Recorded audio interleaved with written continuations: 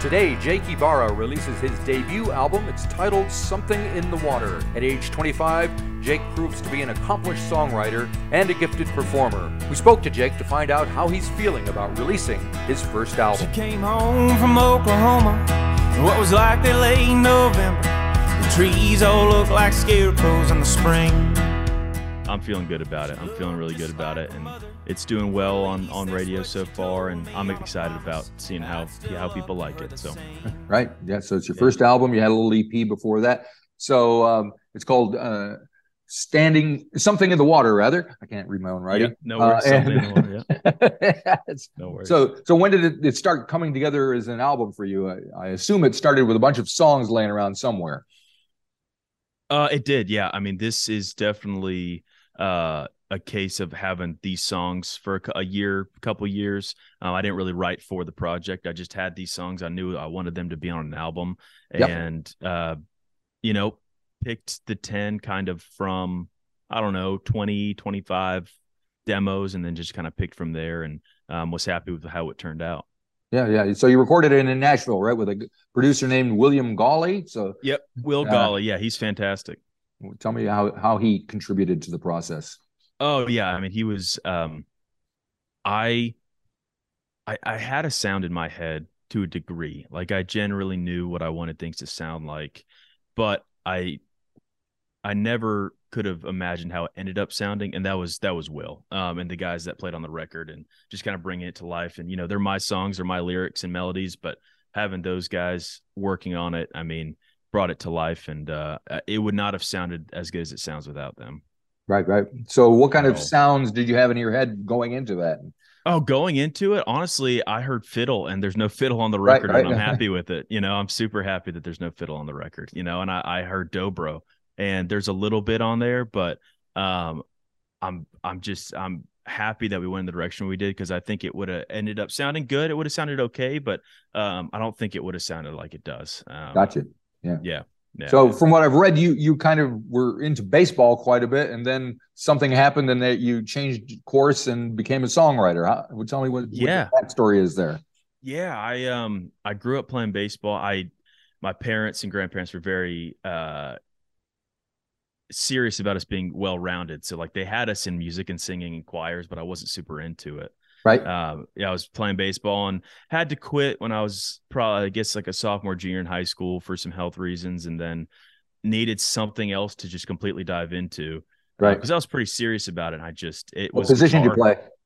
I played third base, but I mostly pitched. I couldn't really hit very well, so I pitched more than anything. There you go. Yeah, I could throw pretty hard, so that helped. But yeah, and then I needed something to dive into, and that was guitar.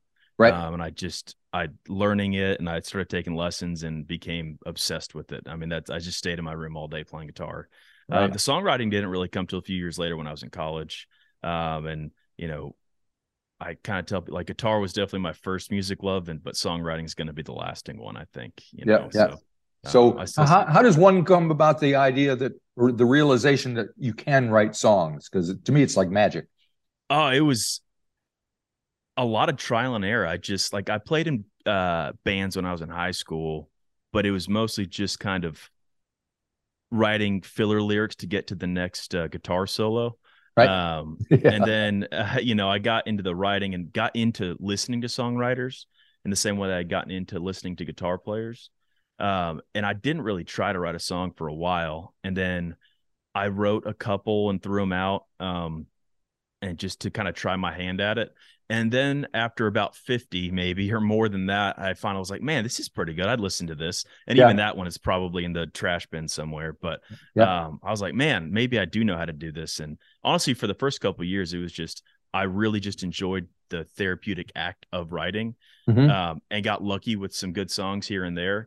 And then eventually I was like, oh no, I think I know how to do this. And it's mostly just from listening, and it was a long process for sure. And then all of a sudden I was like, oh, I think I know how to do this. Right. So when you're listening to other songwriters with the idea in the back of your head that you want to be a songwriter yourself, what are you listening for? Are you listening for chord changes, for lyrical things, or what kind of connects with you? Lyrics for me is the biggest thing. Lyrics and melody. Melody is a little bit more kind of I don't know what the word would be, just something that it like kind of fake. I don't know what the word would be, but just something that I kind of just like happen upon. Right. And I do work on melody, but lyrics for me are just rhyme and meter, just and not being cliche are the big things that I listen for. And I kind of really got into. And I think early on I was like, oh, you know, songs can have some deep meaning to them beyond just, you know, easy listening. And that hooked me for sure. And speaking of deep meaning, I know you have a degree in political science. So does that enter into the thing at all? It does. It does. Nothing on the record, really. I think it does. I mean, I read a lot when I was doing that degree, and it helped. And I think a lot of time I write, if I'm angry about something politically, I'll write it, and it normally doesn't see the light of day, but it's a good exercise. And I'm sure there'll be some political song at some point. And yeah, I mean, the only political thing I could kind of pick out of your lyric was on a whole lot to tomorrow. You kind of have a mention of being still in Iraq. yeah. There's a little bit there. It's snuck in there in a otherwise relatively happy song. Right. So the album opens up with a tune called Late November, which you've done a little video for. Why is that at the front of the record? Tell me a little bit about the song itself, if you don't mind. I think I have a buddy, lives in Tulsa. Maybe I can see you there next year. It seems the leaves are falling, so you won't be here for long.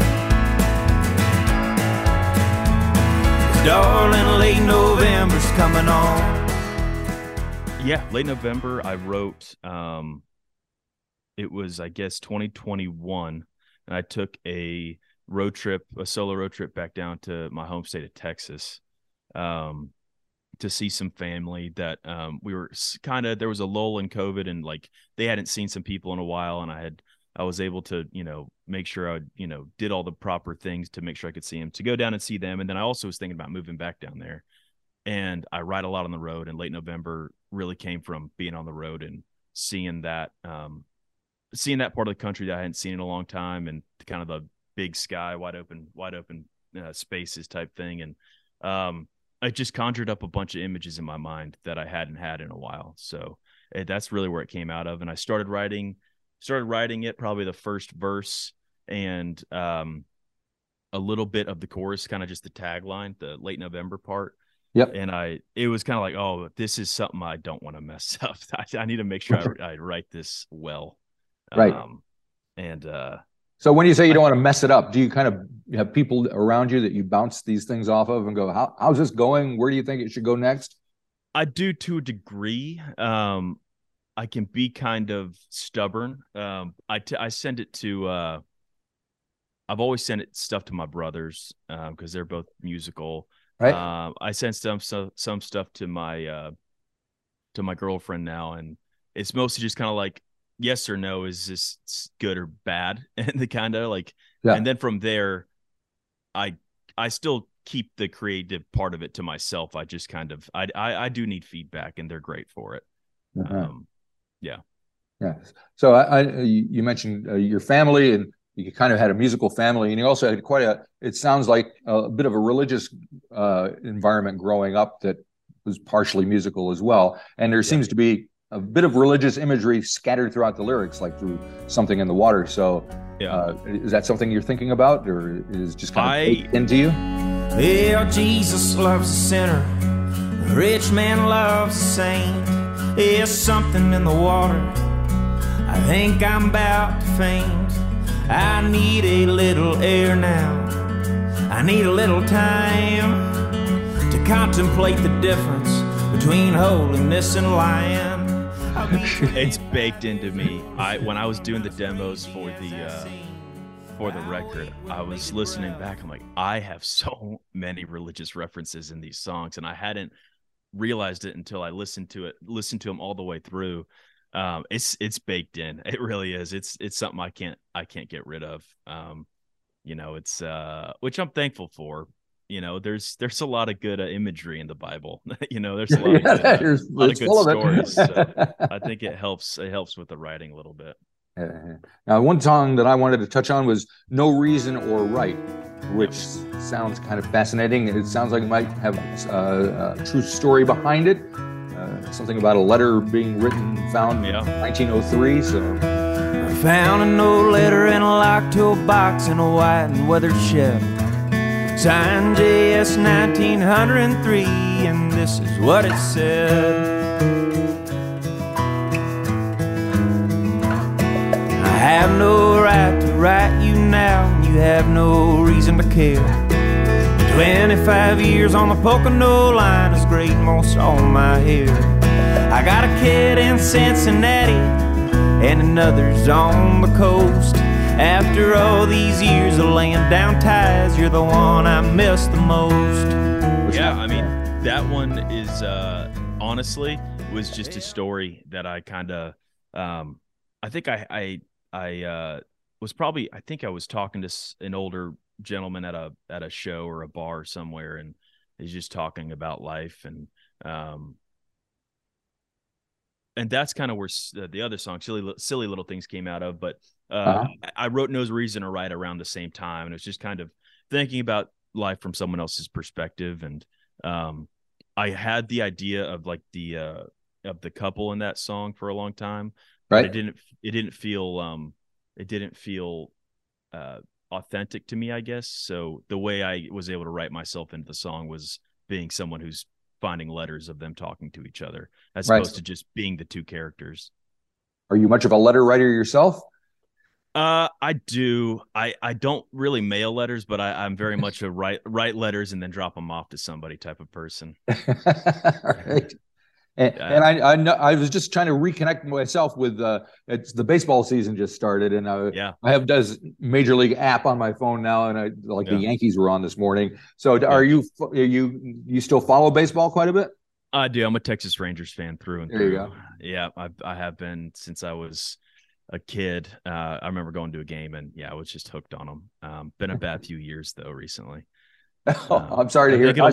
I lost connection here in New Zealand. The big game is rugby, which when I moved here, I was working for the TV station here, so I edited a lot of the rugby games. I had no idea what they were doing. It went for 40 minutes without a break, without a commercial break. I was like, how can you do that? But it's entertaining though. It's a great game.